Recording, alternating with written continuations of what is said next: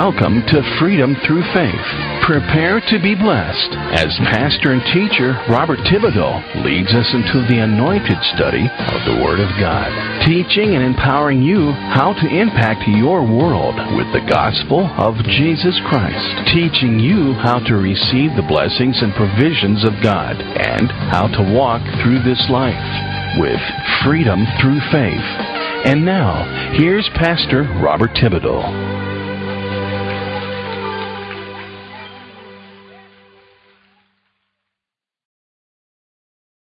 Hallelujah. Hello, everyone, everywhere. This is Pastor Robert Thibodeau. Welcome to Freedom Through Faith. Glory to God. We're so glad that you could join us today. We are blessed every day that you can tune in and hear the uncompromised Word of God. Amen. Let's go to the Lord with a word of prayer, and we'll begin today's broadcast. Father, in Jesus' name, we thank you and we praise you for all that you accomplish in our lives. Lord, none of it would be possible without you. But with God, all things are possible to them who believe. Hallelujah. Father, be with this broadcast this day. May you have your way with this broadcast. And in the name of Jesus, we thank you that your word goes forth and it does not return to you void. Your word accomplishes what you please. Your word is prospering where you send it. To each and every listener, in the name of Jesus, I declare they are blessed and prospering in Jesus' name. Amen. Hallelujah. Glory to God. Join with me in our confession of faith. Hallelujah. This is the foundation upon which your faith must rest. You cannot waver in any one of these points. You cannot compromise in any one of these points, or your faith is not built on the solid rock. This is commonly referred to as the Apostles' Creed, but it is so powerful that we declare it every Sunday morning before we even begin to study the Word, because this is the foundation upon which our faith rests. Please repeat these words after me. I believe in God the Father Almighty, maker of heaven and earth, and in Jesus Christ, his only Son, our Lord, who was conceived by the Holy Spirit, born of the Virgin Mary, suffered under Pontius Pilate, was crucified, dead, and buried. He descended into hell. And the third day he rose again from the dead. He ascended into heaven and sits now at the right hand of God the Father Almighty, from where he shall come soon to judge the living and the dead. I believe in the Holy Spirit. I believe the church is the body of Christ. I believe in the communion of saints. I believe in the forgiveness of sins. I believe in the resurrection of the body, and I believe in life everlasting. In Jesus' name, amen and amen. Hallelujah. Glory to God. Hallelujah. In the past, we have studied the subject of the cross from various perspectives. But as I was working this week, I had the occasion to listen to a very compelling teaching by John MacArthur. And when I got looking into it and looking up various resources, I had the occasion to find a teaching that looked at what God was seeing as Jesus was on the cross, paying the ultimate penalty for my sins, your sins, and the sin of the entire world. And it got me to thinking about that, and I just wanted to share with you today some thoughts about this subject. So if I ramble on a little bit, just remember that it will all come together at the end. Amen? That's my promise. Glory to God. It's in the light of that I want to ask you to turn in your Bibles to Romans chapter 3. And I want to take us back this morning to the beginning, if I can. It's been a long time since I did a study about the work of the cross, the work that Jesus accomplished at the cross. Yes, I know, we all know that he paid for our sins and all that, but sometimes we just kind of gloss over that. And the time has come, I believe, that we need to take a closer look at this subject. Now, the death of the Lord Jesus can be viewed in several different ways from several different perspectives, as you know. We've gone through some of these perspectives before, so I'm not going to rehash them. Most frequently, we examine the death of Jesus from our viewpoint. We know he paid the price for our sin. We come to the cross and we see it through our own eyes, through man's eyes. We see the cross of Jesus as that act by which Christ provided salvation for us, by which he saved us from sin and death and hell and the power of the flesh and the power of the grave, by which he delivered us from the kingdom of darkness and translated us into the kingdom of light, the kingdom of the Son of God, by which he also ushered us into that place where we're blessed with all spiritual blessings in the heavenlies, by which he also delivered us from the entire wrath that's to come, by which he took us who were enemies and made us friends of God and then children of God, by which he granted to us eternal life and security, and all of that involves. And we usually look at it from that viewpoint, our viewpoint. And it can be looked at that way, and legitimately so, and we've studied this before. We could also come to the cross and look at it from the viewpoint of the angels who are viewing it. The angels, by the way, look at the cross and they're searching around it and over it and examining it. And they're looking into the atoning work of Christ, trying to comprehend and understand its great, profound mysteries. Mysteries which they cannot fully understand because they will never fully experience it. Because holy angels need no redemption. They see it in the wonder and the majesty and the glory of the mind of God and the goodness of God and the love of God as he provides for unworthy sinners. And that perspective is a fascinating perspective, but it's not one we're going to go into today. We can look at the cross from the standpoint of Satan and all of his demons. They see the cross as that point in which the Son bruised the serpent's head. That point in which the one who had the power of death, Satan himself, was destroyed by the one who now carries the power of death, the Lord Jesus Christ himself, who's the Alpha and Omega, the beginning and the end. Demons see the cross through their own eyes. They thought the cross was their moment of victory. And in one split second, Jesus showed up in the pit to announce his triumph over them. And he's openly displayed his victory over principalities and powers and rulers and so forth. And we could look at the cross from that vantage point of the demons, but not today. We might even look at the cross through the eyes of Jesus, and we've done that before. We can see it as he must have seen it. There it was that he was to bear the sins of all the world, all of humanity, from Adam all the way to the last person born into this earth before everything ends. He had to bear that sin. He had to bear it in his own body. And we could go through the excruciating agony of that kind of sin bearing and that kind of rejection. And we hear him cry out, my God, why have you forsaken me? We could also see the cross as the moment of his glory. For he said, if I be lifted up, I'll draw all men to myself.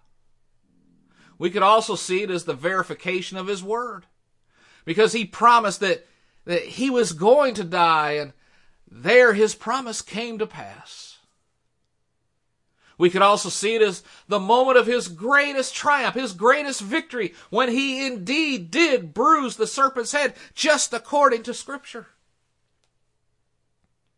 We could see it as the great demonstration of Jesus' love. For he said, greater love has no man than this, that a man lays down his life for his friends. You can look at the cross, as it were, through your own eyes. You could look at it through the eyes of the angels, fallen angels, through the eyes of Jesus himself, and always see its glory. But this morning, I want us to look at the cross in its relationship to God himself, God the Father. What did it mean to God? What did he see when he looked at the cross? We know what Jesus' death meant to us. We know what it meant to the angels. It gave them a new verse, as a matter of fact, in their great hymns of praise. We know what it meant to the demons. It was the end of their control of their own destiny. We know what it meant to Jesus himself. But what did it mean to God? A lot of times we miss that part. What did the death of Christ mean to God? How did that represent God? How did that glorify God? What is God's perspective of that great event, the death of Christ on the cross? And to understand that, let's look at Romans chapter 3 and follow as I read, beginning in verse number 24. Being justified as a gift by his grace, through the redemption which is in Christ Jesus, whom God displayed publicly as a propitiation in his blood through faith.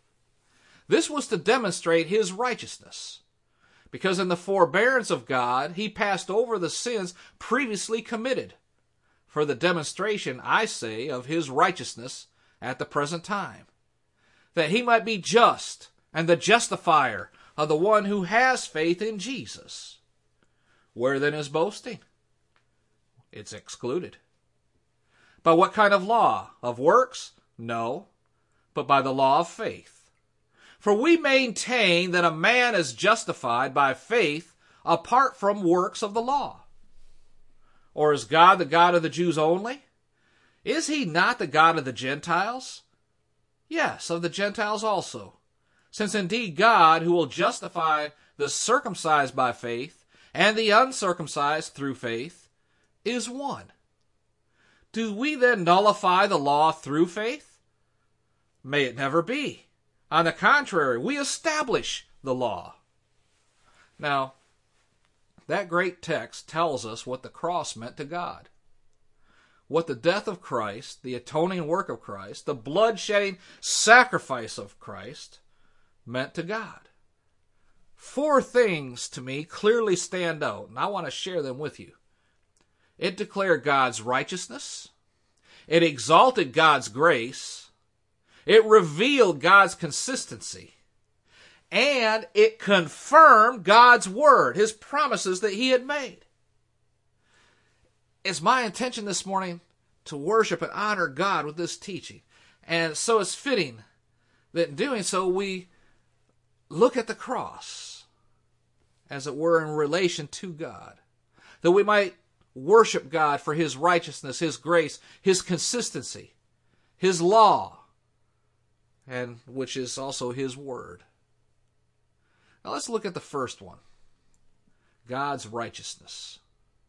Verse 24 says, being justified as a gift of his grace through the redemption which is in Christ Jesus, whom God displayed publicly as a propitiation in his blood through faith.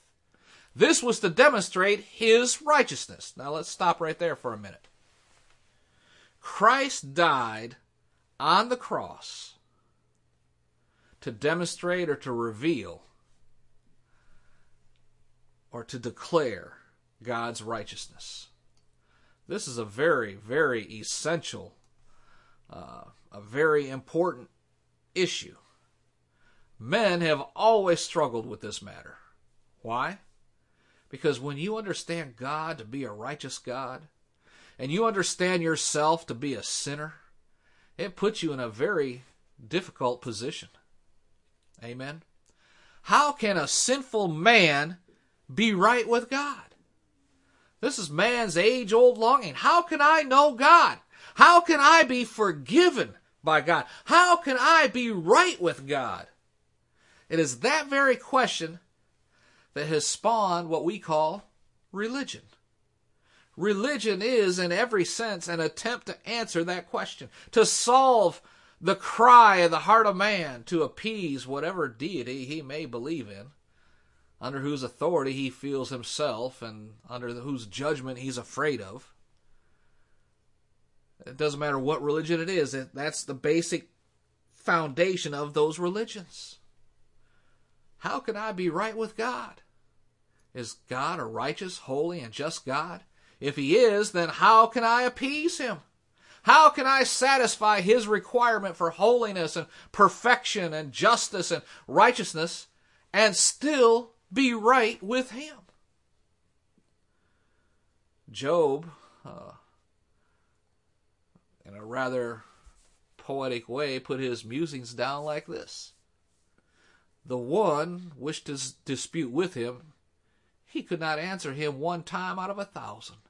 His wisdom is profound. His power is vast.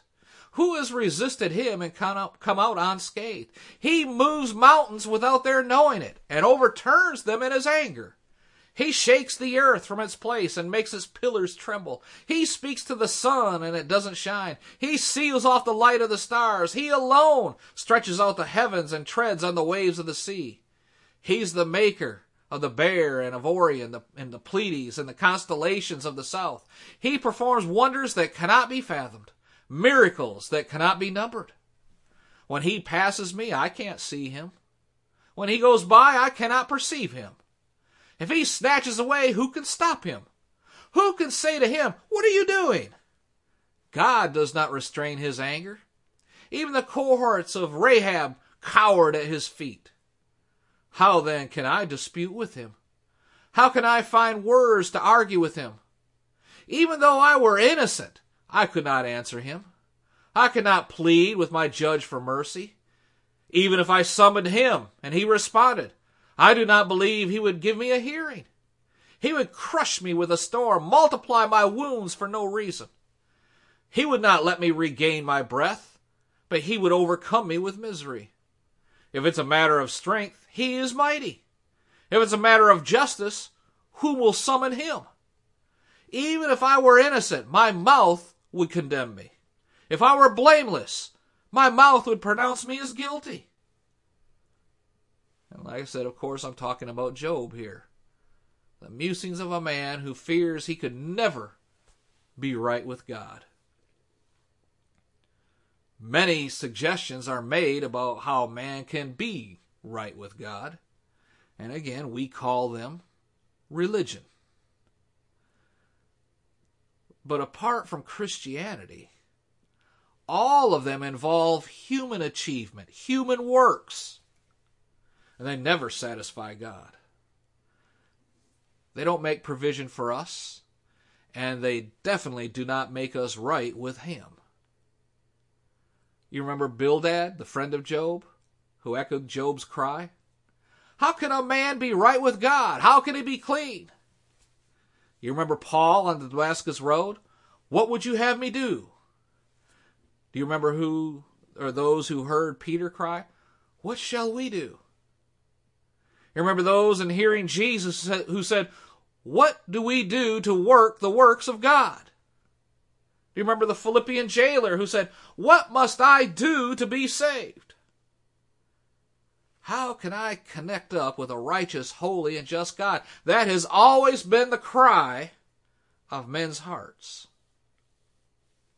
Now, if God were just to come down, and forgive man, that in itself would strike a blow against his justice.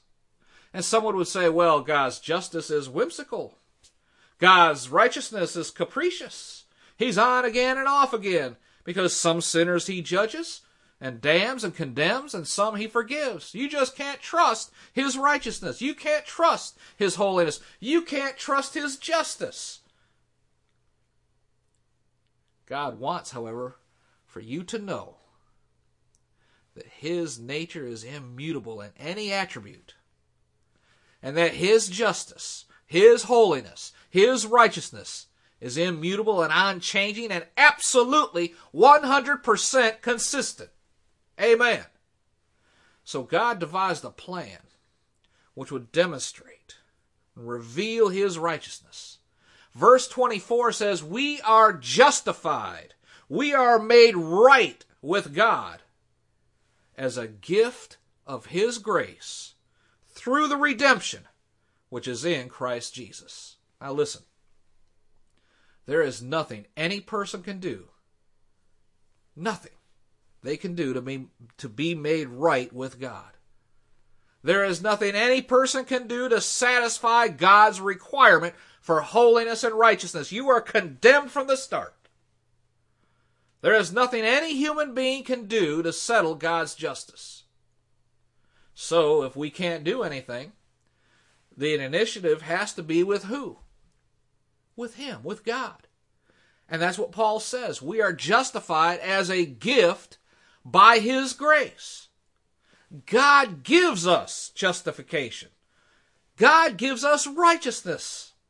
God gives us a right relationship with him. He does what we could not do. We could never satisfy his righteous demands. I mean, after all, Jesus said, be ye perfect, even as your Father in heaven is perfect. And we remember the words of Isaiah, all of our righteousness are as filthy rags.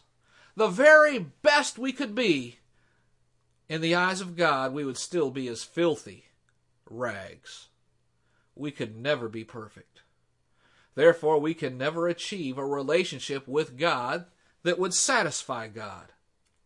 So God had to give us a gift. He had to give us, in other words, what we could never earn. I mean, that's the definition of a gift, isn't it? You don't earn a gift. If you earned it, it isn't a gift. It's pay. So he gave us this gift. But in giving us a gift, somebody might say, well, God then isn't a just God, because it's not just to give you a gift when you don't deserve it. God's not a holy God because he's overlooking your sin. God's not a righteous God because he's tolerating your unrighteousness. God's accepting you as you are, which means God has lowered his standard. I mean, that's one way of looking at it. It's not the right way, but that's one way. That would be the accusation that some people would deliver in trying to justify their works for God. And it would readily be on the lips of a Pharisee if you go and study them out. And so Paul says, but God did give us a gift, and it came out of his grace, which means it was undeserved, unmerited, unearned. He gave it to us through the redemption, which is available only in Christ Jesus. Now that word redemption, the basic Greek word means it's a ransom. You know what a ransom is. Somebody kidnaps a child and hauls them off somewhere and then calls up and says, the ransom is $200,000 or whatever. You want to buy this child back? That's the price. Ransom means to pay a price to buy somebody back.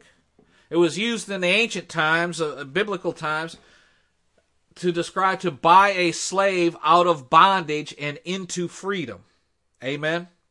So God says, look, I'm going to give you the gift of a right relationship with me.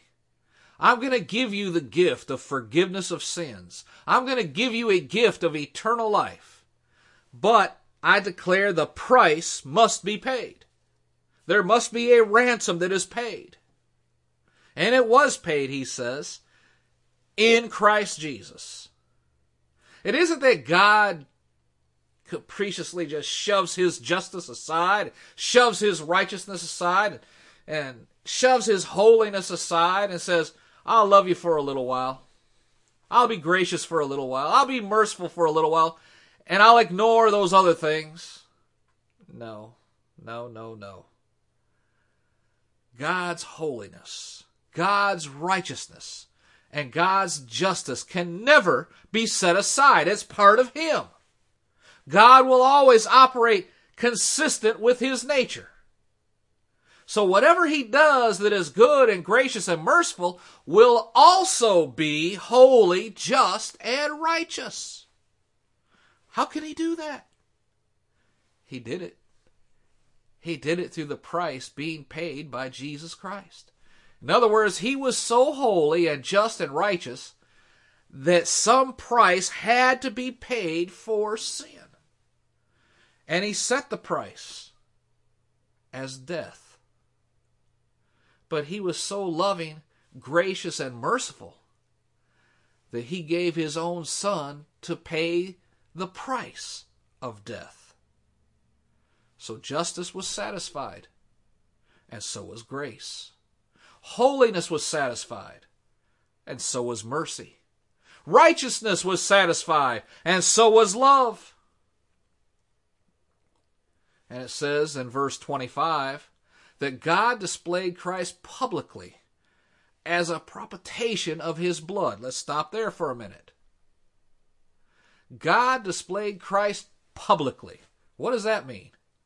It means just what it says. He lifted Him up where all could see. And He made Him, Jesus, to be a propitiation. Now, that's a word that's not used very often anymore. The Greek word is hilasterion, which means a satisfaction. A satisfaction. The criticism, you see, was that God was not righteous, just, and holy if He just overlooked sin. Because, remember, the end of verse 25, it says, in the past, God had been forbearing and passed over sins previously committed. Well, how could He do that and still be just? How can God wink at it, as it says in Acts, the sins of all those generations? How could He tolerate all of that? Because He knew somebody was going to pay the price one day. Amen. How could He forgive sinners? How could He just forgive them? And He could still be just. Because the price would be paid. His justice, His holiness, His righteousness, all of it would be satisfied one day. I suppose to some people it seems as if divine justice was sleeping, if you would. As if divine righteousness had gone on a vacation. As if divine holiness had slipped into a coma. Men here sinned and got away with it. And you can still see it today. They lived, they prospered. Where were the wages of sin? What about the soul that sins? Well, it shall die. And then all of a sudden, along comes these preachers saying, He's going to forgive, He's going to forgive, He's going to forgive. He's gracious, loving, and merciful. He's going to forgive. And the question immediately arises, oh, wait a minute. Wait a minute. God's holy, righteous. He can't just be overlooking sin. Sin has to be punished. It can't just be excused. It can't just fade away. Sin can't just be ignored. Not with a righteous God. No amount of human optimism, no amount of love or grace or mercy can put sin aside and stop requiring its penalty. And the penalty is death. A holy God could never bypass sin and be complacent about evil. Even though God loves the sinner deeply, He cannot forgive the sinner unless His justice is satisfied. So the question is, how can a sinful man become acceptable to a righteous God? Somebody has to pay the price of death. And God, out of love, chooses not to punish the sinner, but He chose to punish His Son. Therefore, He preserves the integrity of His nature and His reputation, and gives place to His grace as well. If the sinner were to suffer for his own sin, if you and I had to suffer for our own sin, amen? Think about it. Oh, he would suffer eternally. You and I would have to suffer eternally. And even eternity cannot pay the price, or else eternity would have an end, and then it wouldn't be eternity. For example, today if someone gets caught committing a crime, they're convicted, they could go to prison for, let's say, 20 years. And they know that at the end of those 20 years, though it may seem like a long time to us here on earth right now, to this prisoner, he holds on, counting the days, counting the months, counting the years, until one day his cell door opens and they declare, your sentence is up, you're free. But with eternity, there is no ending. It just keeps on going and never gets better. There are no good days in hell. Amen. But God is gracious. God provides a sacrifice. Jesus Christ died the death that you, that I, that every person born into this earth deserved. He became sin who knew no sin. There was no sin in his nature. He died in our place. Jesus is our substitute. He had to be made man in order to die as a man. But he had to be God in order to overcome death and sin. And so this God-man had to suffer.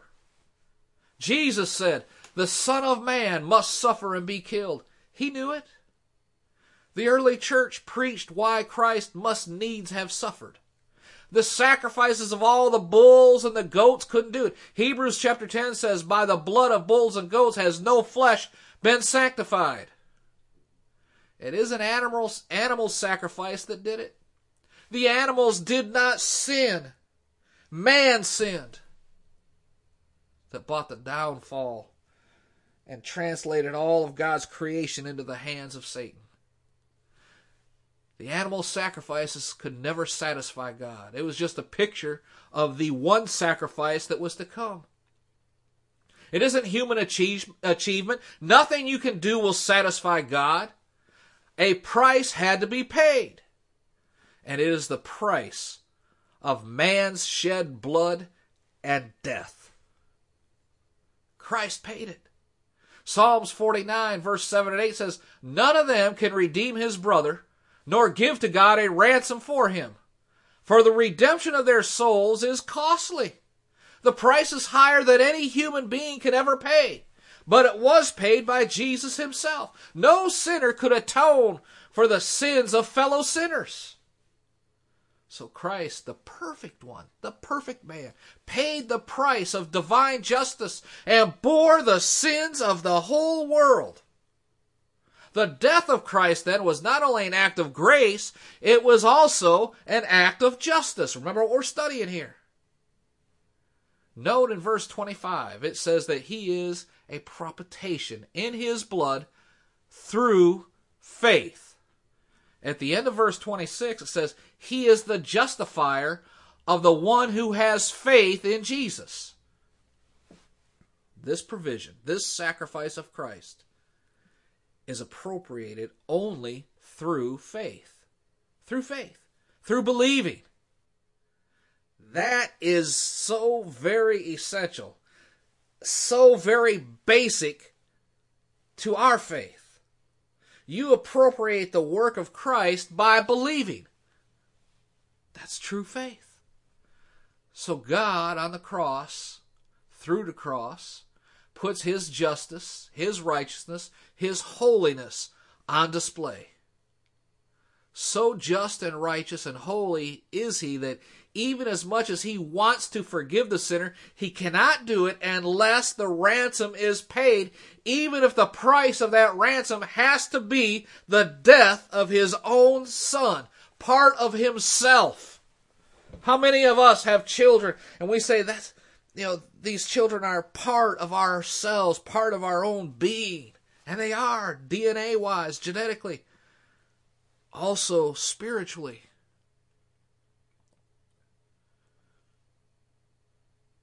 I can't get off into that because it'd take me too long. Just think about that. How many of us are tied so close to our family? I mean, we may be living apart and separate, but what affects one member of the family affects the whole family. Think about that. Amen. Hallelujah. God was willing to put his own son on that cross to pay the price for all of mankind. That's how just God is. He can never be accused of being unjust or unrighteous. His justice was satisfied by the perfect, spotless Lamb who paid the perfect price. We then were not redeemed by corruptible things, but by the precious blood of Christ Jesus. We see then in the cross the justice and the righteousness of God. Secondly, the cross exalts God's grace. The cross exalts God's grace. Verse 27. Again, somebody is going to pose another question. That if this is all God, then what part do we have in it? The answer is none. Basically, there is no place for boasting. Where then is boasting? It's excluded. It's excluded. Salvation is totally his work. Scripture makes that abundantly clear. For by grace are you saved through faith. That not of yourselves. It is the gift of God, not of works, lest any should boast. Every component in salvation is the work of God. God then activates, quickens, and livens our faith so we can believe. Amen. And so Paul says, where then's boasting? It's excluded. There isn't any place for boasting. It is left out of the equation altogether. By what kind of law? Well, verse 27 says, of works? No, but by a law of faith. In other words, if I don't have anything to do about this, if this isn't by works, then how does it work? When he says by what kind of law, let me help you with that. That word law here means principle. Not so much a fiat as we think of a law like the Ten Commandments or some law that God's laid down, but a principle. A principle that's at work. God used it the same way in Romans chapter 7 and elsewhere. And he says, all right then, if this salvation isn't something that I do, it's not anything I can do by any of my works, and then I can't boast about it, then by what kind of principle does it work? Of works? No. But the principle of faith, believing. Only the principle of faith will exalt God, glorify God, because it takes it all out of man's hands. The law here, or the principle, or the method by which salvation works, is the method or principle, law of faith.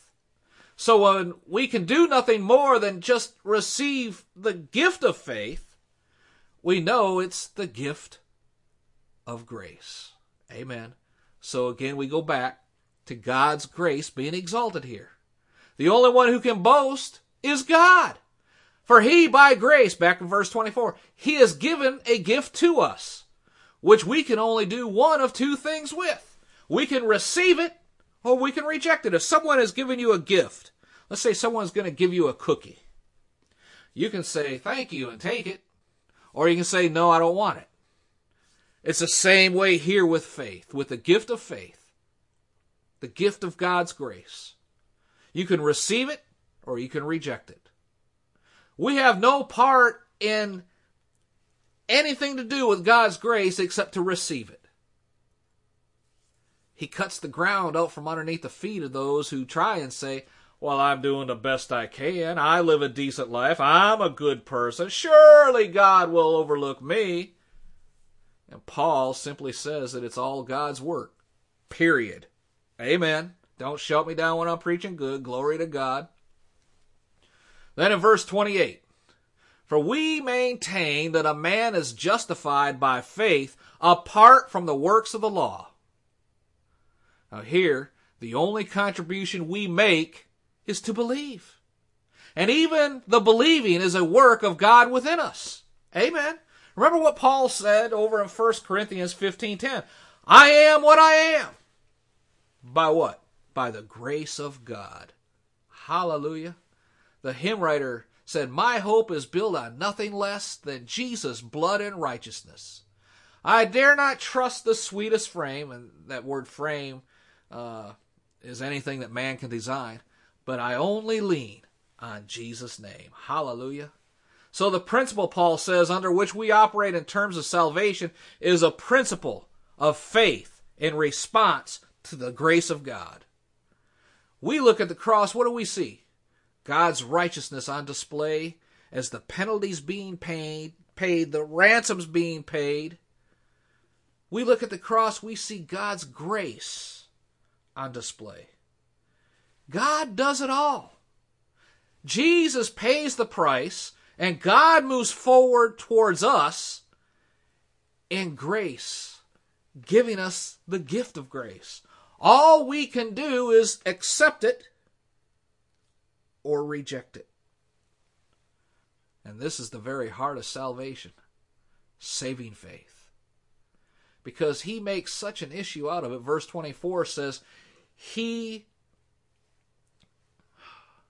Verse 24 says, we are justified by grace. Verse 25, we receive it through faith. Verse 26, we receive it through faith. Verse 27, it's not law, it's faith. Verse 28, it's faith, not law. That's a lot of faith emphasis. And because of that, I need to say to you today that it is faith that is at the heart of Christianity. Amen? Glory to God. Hallelujah. I want to give you a little test to help you examine your faith. A test, Brother Bob? We got to take a test? Yes, a test. Amen. I'm convinced that churches today are filled with people who have a kind of faith that doesn't do them any good. It does not save them. James called it a dead faith. 2 Corinthians 13:5 says, examine yourself whether you are in the faith. We want you to be sure of where your faith is, that your faith is real, okay? So as you look at yourself, and you're asking yourself, am I really a Christian? Have I really appropriated this gift that only God gives? Have I really believed it genuinely with all my heart? What do you look at in your life to discern whether your faith is real? What are the marks of this faith? First of all, let me show you some things that neither prove nor disprove your saving faith. Okay? I'm going to give you a little list of things that don't prove anything. You could be a Christian or you could not be a Christian, but still have these things evident in your life. Well, Brother Bob, what are you doing that? Because the devil will use them to try and deceive you. They don't prove or disprove saving faith, but you need to know what they are so you're not deceived. Amen? Number one is visible morality. Visible morality. What do I mean by that? Some people, well, they're just good people. Some of them are very religious, like Mormon people who on the outside appear very moral, or Roman Catholic people, or any other kind of religion. Some people, Muslims, some people are good people. They're honest. They're forthright in their dealings with others. They're grateful people. They're kind people. They have an external, visible kind of morality. By the way, the Pharisees rested on that same principle for their hope. They're loving people. Some of them are tender-hearted people. But of loving and serving God, they know nothing and feel nothing. Whatever the person does or leaves undone does not involve God at all. This person is honest in his dealings with everybody except God. He would never rob anybody but God. He's thankful and loyal to everybody but God. He speaks contemptuously and reproachfully of nobody but God. He has good relationships with everybody around him, but God. He's very much like the rich young ruler who says, all these things I have kept. What could I lack? This is visible morality. But it does not necessarily mean salvation. People can clean up their act by reformation rather than regeneration. Amen. You probably know some people like that. Secondly, another thing that does not prove or disprove saving faith is intellectual knowledge. Intellectual knowledge. That does not prove true faith. Knowledge of the truth is necessary for salvation, and visible morality is the fruit of salvation, but neither one equals salvation. You see, you can know all about God. You can know all about Jesus, who he was, and he came into the world, and he died on the cross and rose again, and yes, he's coming again. You can even know more of the details of his life. You can understand all of that, and then turn your back on him. The writer of Hebrews says in chapter 6, writing to those people who, knowing all of that, still refused Christ. And in chapter 10 he says, you're treading underfoot the blood of Christ by not believing on what you know is true. There are many people who know the scriptures, many people who have knowledge, but they are still destined for hell. You will never be saved without that knowledge, but having that knowledge does not necessarily save you. I know I'm treading on some spiritual toes here, but just hang with me. Consider this like a spiritual surgery, and you're on the operating table. I got you sliced open. I'm taking all the bad stuff out, but don't jump up off the table and start running out. Let me get you all stitched back up here. Amen. Number 3, religious involvement. Religious involvement is not necessarily a proof of true faith. There are people who have, according to Paul, writing to Timothy in 2 Timothy 3 verse 5, a form of godliness, but powerless, an empty kind of religion. Remember the virgins in Matthew chapter 25 who were waiting and waiting and waiting for the coming of the bridegroom, who's represented by Christ here. And they're waiting and waiting, but when he comes, they don't go in. They had everything together except the oil in their lamps. That which was most necessary was missing from their life. The oil represents the new life, the indwelling of the Holy Spirit. They were not regenerated. They were religious. They were dressed up in their costumes or whatever, and they were there. They were present. They were waiting, but they weren't ready. You can have external, visible morality. You can have intellectual knowledge. You can have religious involvement. Be active every time the church doors open. And it may not indicate genuine faith. That brings me to number 4, active ministry. Balaam was a prophet. Saul of Tarsus thought he was serving God by killing Christians. Judas was a public preacher. Judas was an apostle. Remember Matthew 7? Many will say to me, Jesus said, Lord, Lord, have we not prophesied in your name, done many wonderful works, and cast out demons in your name? What did Jesus say to them? Depart from me, you workers of iniquity. I never knew you. Ministry activity does not necessarily prove you have saving faith. Number 5 is a conviction of sin. Lots of people feel bad about what they've done, me included. Lots of people feel bad about sin. Listen, the whole world is full of people that are just guilt-ridden to the core. I remember back 15 years ago or more now, when I was taking college classes back in Texas. I had my major, which was aviation, but I had my minor in psychology. And we were studying and would talk about people going to psychologists and psychiatrists. And from the test that we were studying, it was evident that most of the people who went to the psychologist or the psychiatrist were suffering in some form or fashion from guilt. And people used to write books about that. And the psychologists of the world have absolutely no answer for guilt. Because the only answer is the gospel, and they won't go down that road. Now, what's happened in the last 15 to 20 years is now you do not have any people at all today who feel guilty. Because we've come up with a new psychology that eliminates guilt. Now, all we do is we displace the guilt on somebody else. Well, it's their fault I'm not prospering. It's their fault I am the way I am. The new therapy is to make the person totally irresponsible for any of the guilt that they might feel inside for doing bad things, and to free them from that guilt.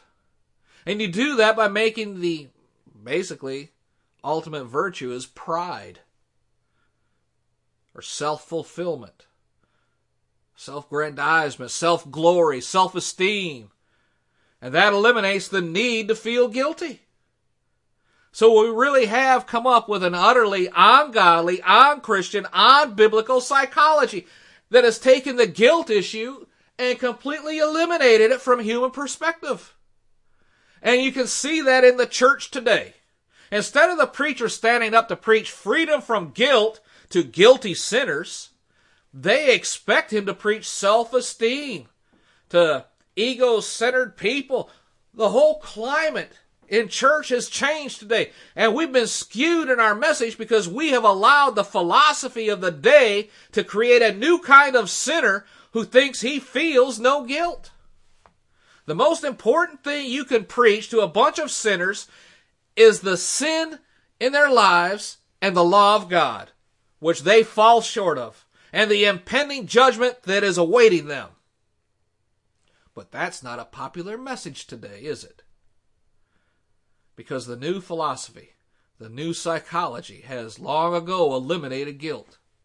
We don't have people in church feeling guilty anymore because they've learned that therapy will help them and tell them they can put that guilt on somebody else who did something to them years ago.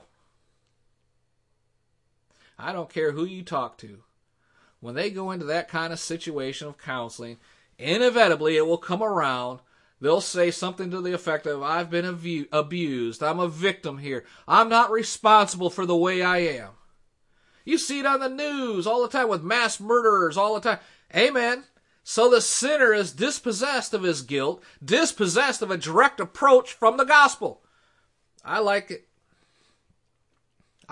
better when sinners knew they were sinners and felt guilty. Amen.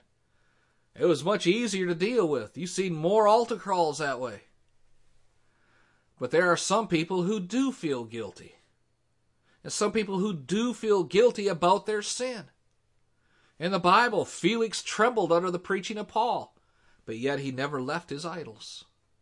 The Holy Spirit convicts many of sin, righteousness, and judgment, and many that he convicts, they don't respond with true repentance. Some may even confess their sins. Some may even abandon their sins and say, I don't want to live this way anymore. I'm going to shape up and amend my ways. But they do not necessarily come to saving faith. That's reformation, not regeneration. No degree of conviction of sin is conclusive evidence of saving faith. Believe me, even the demons are convicted of their sin, of turning away from God, because the Bible says they tremble. But yet they're not saved, not by a long shot. They never can be, amen? Number 6, in these examples of some things that people display but does not necessarily mean that they are truly saved, is assurance. Some people will say, well, I must be a Christian. I feel like one. I think I'm one. Listen, just think this through. If to think you're a Christian makes you a Christian, then nobody could be deceived, correct? Because as soon as you thought you were a Christian, you would be one. Now, there are probably some who actually do believe this. And again, I say they are deceived. But if you believe this way, then you are saying that you could never be deceived. The whole point of Satan's deception is to make people think they're Christians, but who really are not. That's the whole point. That's his whole job. Many people feel secure. They feel that, they're saved, but they're not. I'll tell you, there are millions of Mormons and millions of Jehovah's Witnesses and millions of Christian Scientists who believe they're on their way to heaven, but they're not. People say, God won't condemn me. I feel good about myself. I have an assurance inside me. I'm okay. That means nothing when it comes to true salvation. Amen. I used to believe I was saved. I grew up in a Christian home, went to church. My grandparents were elders in the church. I took the confirmation classes.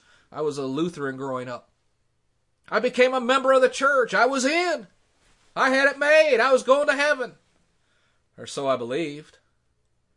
Then I joined the army. Through the course of time, I did the things that soldiers and military people are known for. And when someone would come up to witness to me, I would immediately say, oh, I'm already saved. Go talk to somebody else. But when it came to true repentance, I realized how deceived I had really been for all of those years. Amen. And number 7, the last one, is a time of decision. I hear people say, well, I know I'm a Christian because I remember when I signed that card. You see, that's a popular way of doing altar calls today in churches. There are no altar calls where people come forward. A lot of these new churches, they just pass out cards. Sign your name on the card and then you'll be saved. I remember when I prayed a prayer, they'll say. I remember when I went forward, though, in the church. So, see, there are those people who will go forward just to say they went forward.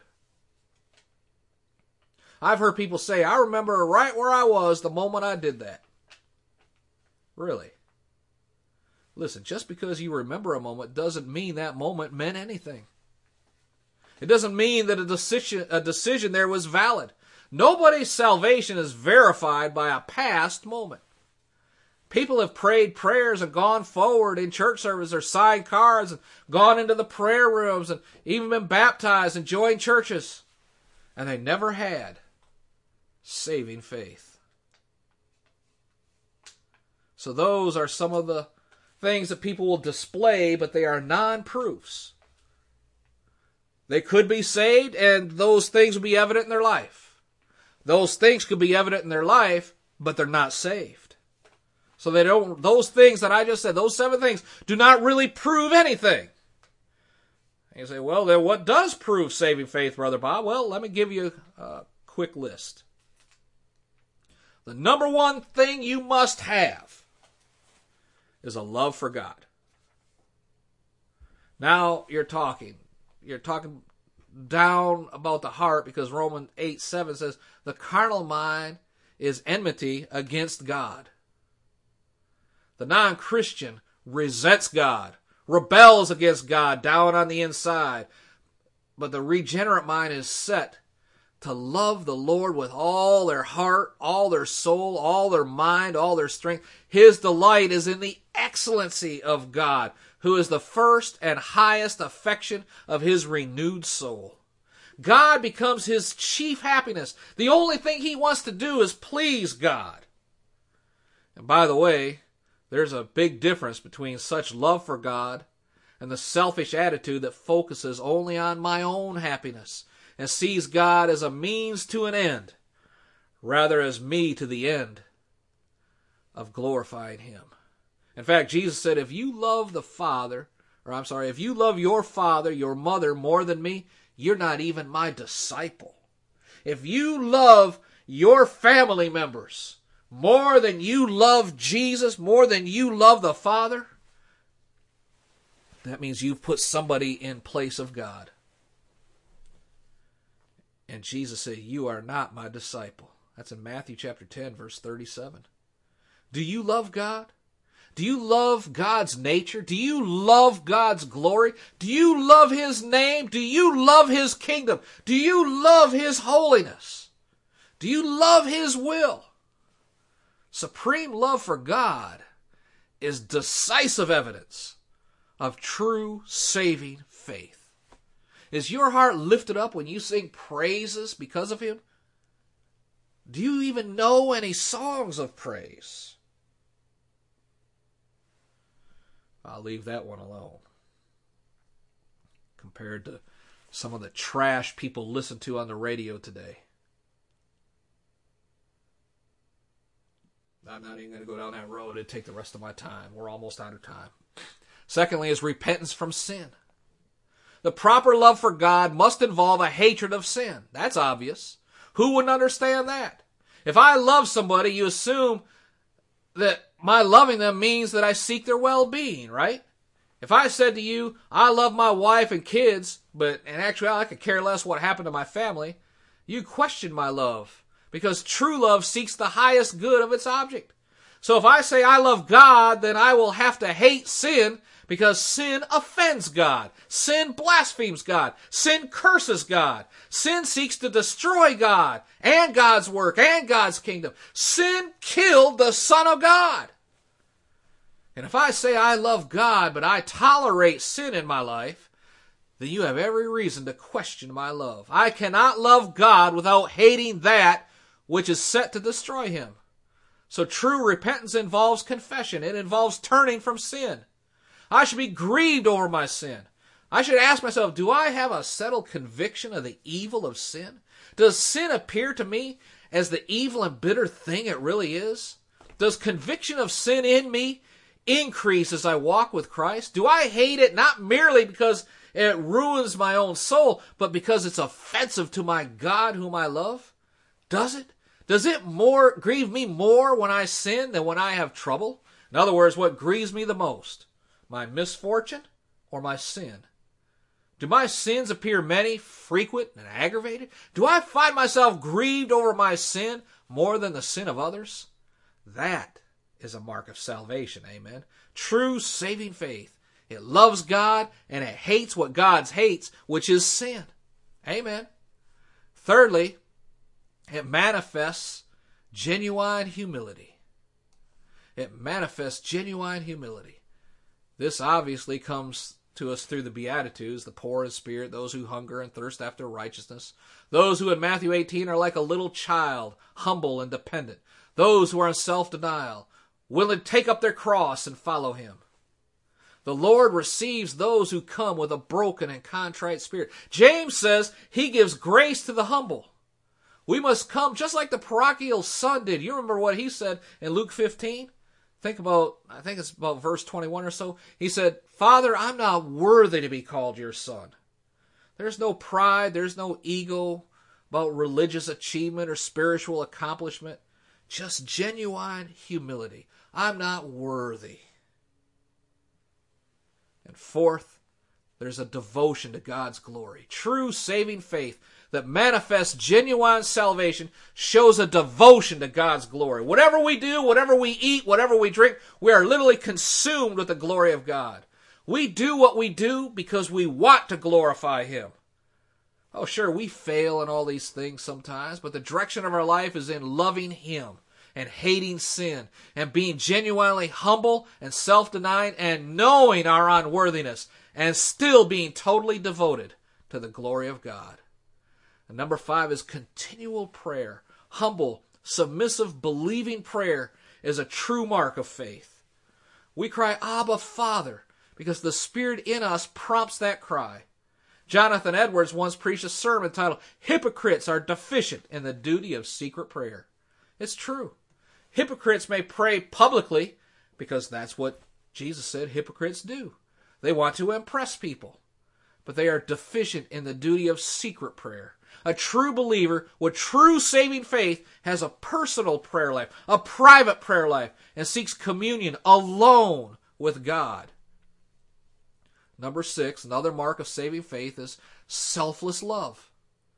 John says, if you don't love your neighbor, your brother, or one in need, how are we to believe the love of God dwells in you? And also in 1 John 3, John says, if you love God, you'll love whom God loves.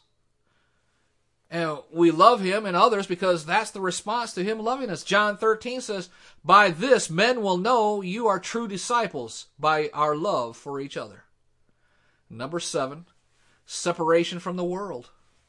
Paul told the Corinthians that we have not received the spirit of the world, but the Spirit which is from God. John put it this way, love not the world, nor the things that are in the world. If any man loves the world, the love of the Father is not in him. A true believer is separated from the world. We don't seek worldly things. We don't seek worldly pleasures. We seek God. Amen. Again, I say we fail in all these areas, but these are the directions for our lives. We aren't perfect. We haven't arrived yet. But we love God, and we want to love Him more. We hate sin, and we want to hate sin more. We have a genuine humility, and we want more of it. We are devoted to God's glory. We should have a prayer life that's private and personal with Him. We have a love for others that comes from God, and we find ourselves disassociated from the world as a general rule. And then just 2 others. We're getting ready to close here in just a couple minutes. Spiritual growth is another mark. If you're a true Christian, you're going to be growing all the time. That means you're growing to be more and more like Christ. Life produces life. If you're alive, you're going to grow. There's no other way.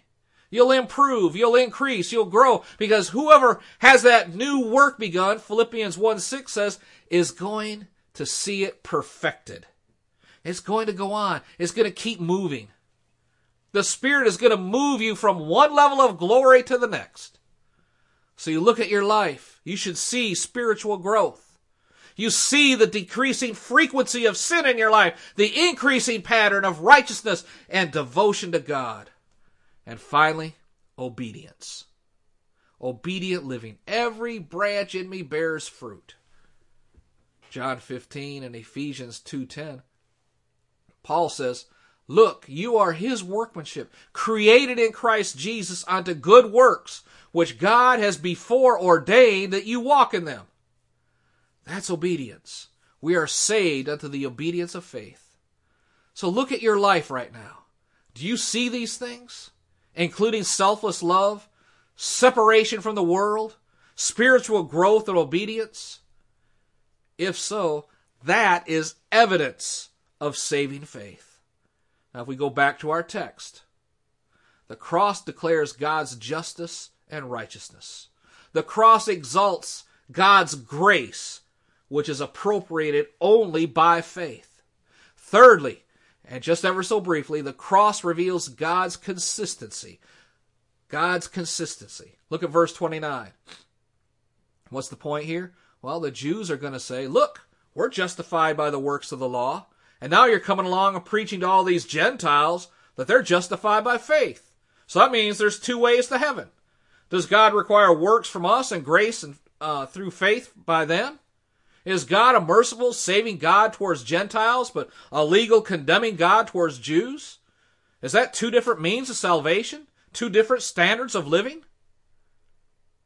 Of course, you realize, don't you, that the Jews believed they were saved by their works. So they were concluding that Paul was preaching a new way of salvation, which was not consistent with God's way. Paul says, is God the God of the Jews only? No. He is not the God, or is He not the God of the Gentiles also? Yes. And they would have to agree, for yes, God is the God of all men. Isaiah 54 says, the God of the whole earth shall be called, or shall He be called. Jeremiah 16:19 says, the nations, plural, shall come unto thee from the ends of the earth. They knew that.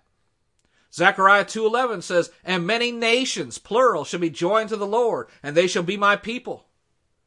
So they knew He was the God of Jew and Gentile. All right then, since indeed God is one. That's the Greek order in verse 30. You see He is one, and you understand He's one. Since indeed God is one, He will justify the circumcised, that's the Jews, by faith. And He will also the uncircumcised, that's the Gentiles, through faith. Now here you see the consistency of God. By faith alone, amen?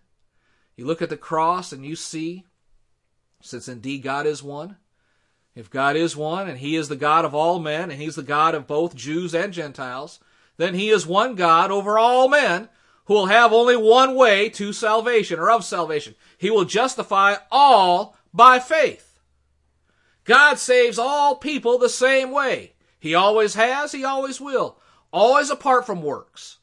He's one God, the one way for all men. God never changes. He is absolutely consistent all the time. The cross did not introduce a new way of salvation. It simply covered the sins of all the past believers, as well as all the future believers who came by faith. How was Noah saved? Go back, way back to Noah. Genesis says Noah found grace in the eyes of the Lord. How was Moses saved? Go all the way back to Exodus. Moses found grace in the eyes of the Lord. How was Abraham saved? Romans 4 is all about that. Verse 3 says, Abraham believed God, and that was reckoned to him as righteousness. That's all the way back in Genesis 15. It's always the same way. By grace, through faith. By grace, through faith. In the Old Testament, they believed all that God revealed. They did not have Christ yet. They believed all that God revealed to them. The same way now after Christ. No one is, no one has, no one will ever be saved any other way than by faith, as God graciously offers forgiveness through the sacrifice of His Son, which covers the sin of all sinners before Him and after Him. Amen? So the cross is the only way. From God's perspective, He declares His justice, exalts His grace, reveals His consistency. Lastly, this is rich. It confirms God's law. Verse 31. Of the Jews, they're going to say, oh, all right, salvation's by grace through faith. Forget the law. There is no more law. There's no more works. The law is useless, pointless. Why in the world did God through all of that anyway? Why did He go through all that law stuff if we aren't going to be saved by keeping the law? Do we nullify the law? He says, no. May it never be. On the contrary, we establish the law. What do you mean by that, Brother Bob? Putting Jesus on the cross to pay the penalty for sin is the way God satisfies the law. He's holy. His law is just, righteous. Jesus' death proves it. There's nothing more of a reflection of God's law as holy than the death of Christ. That's God's law that put Him there. Amen? If you have never received Jesus as your Savior, I want you to do so right now. Pray this prayer with me out loud. Father, I come to you and your throne this day to obtain grace by faith in the death of Jesus Christ, that you honored His death and raised Him from the dead. Jesus, come into my heart, be the Lord of my life. Create in me a new man, one righteous in the eyes of God. And I thank you for that. In Jesus' name. Amen. If you prayed that prayer, will you email me at brotherbob@ftfm.org and let us know? We want to rejoice with you because we know in whom we believe. Amen. Till next time, this is Pastor Robert Tour reminding you God loves you. We love you. Jesus loves you because He is Lord over all. He is the only way to salvation. Amen. He is the only way. So in His name we pray that you are blessed, whole, and prosperous, and that you live for Him. In Jesus' name. Amen. Glory.